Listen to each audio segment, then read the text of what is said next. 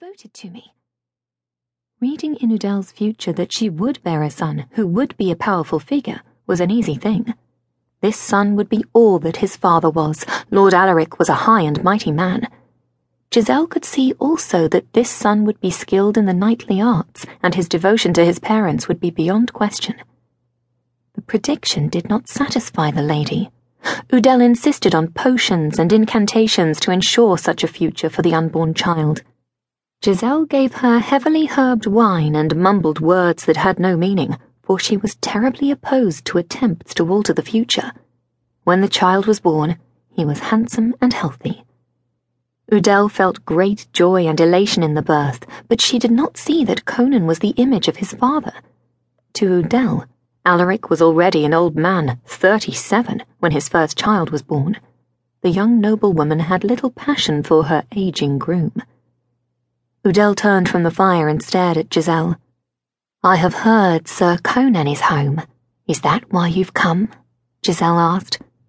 "My lord husband has sent word far and wide that Conan is come. There will be a tournament today, and the knight will no doubt prove himself worthy of his father's boasting." "You do not fear for Sir Conan's well-being, lady. He is by far the best to ride through the gates of Ansem in many years." "I do not fear," Udell snapped. Her face fell. In this humble cottage there was no need for pretense.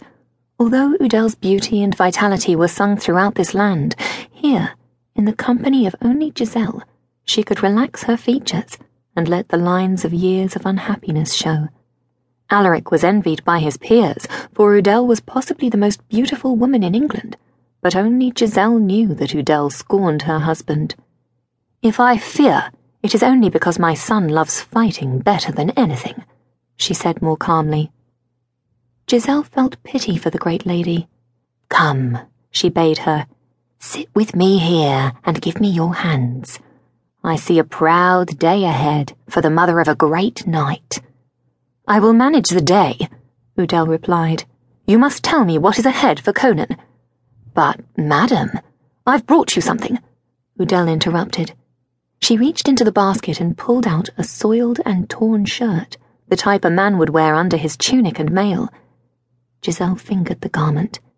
The many hours of wear, the odor of a man's perspiration, and the smell of leather and horses aided her in feeling a closeness with the owner. She knew at once that it belonged to Sir Conan. Giselle went to sit at the table.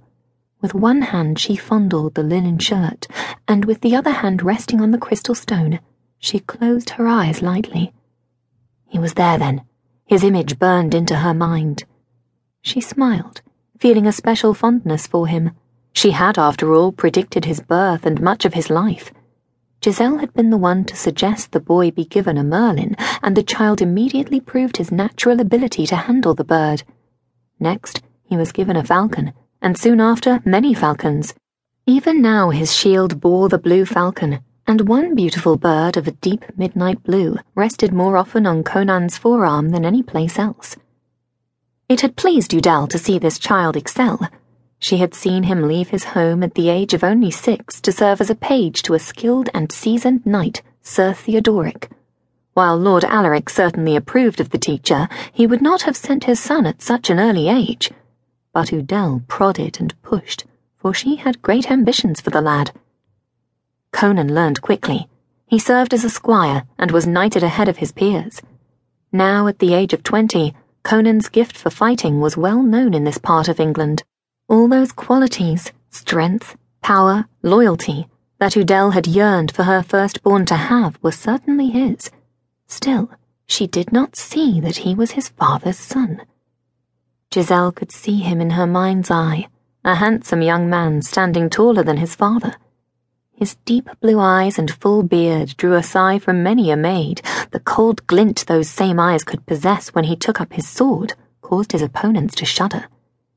Giselle was one of the few to remember that Lord Alaric's eyes had once held that same powerful and hypnotic quality, for now they were faded and tired, and only in moments of great passion or anger did they light as Conan's did now. "I can tell you of his greatest moment in the day," Giselle offered without opening her eyes. "He will fare the tourney well?" "Certainly."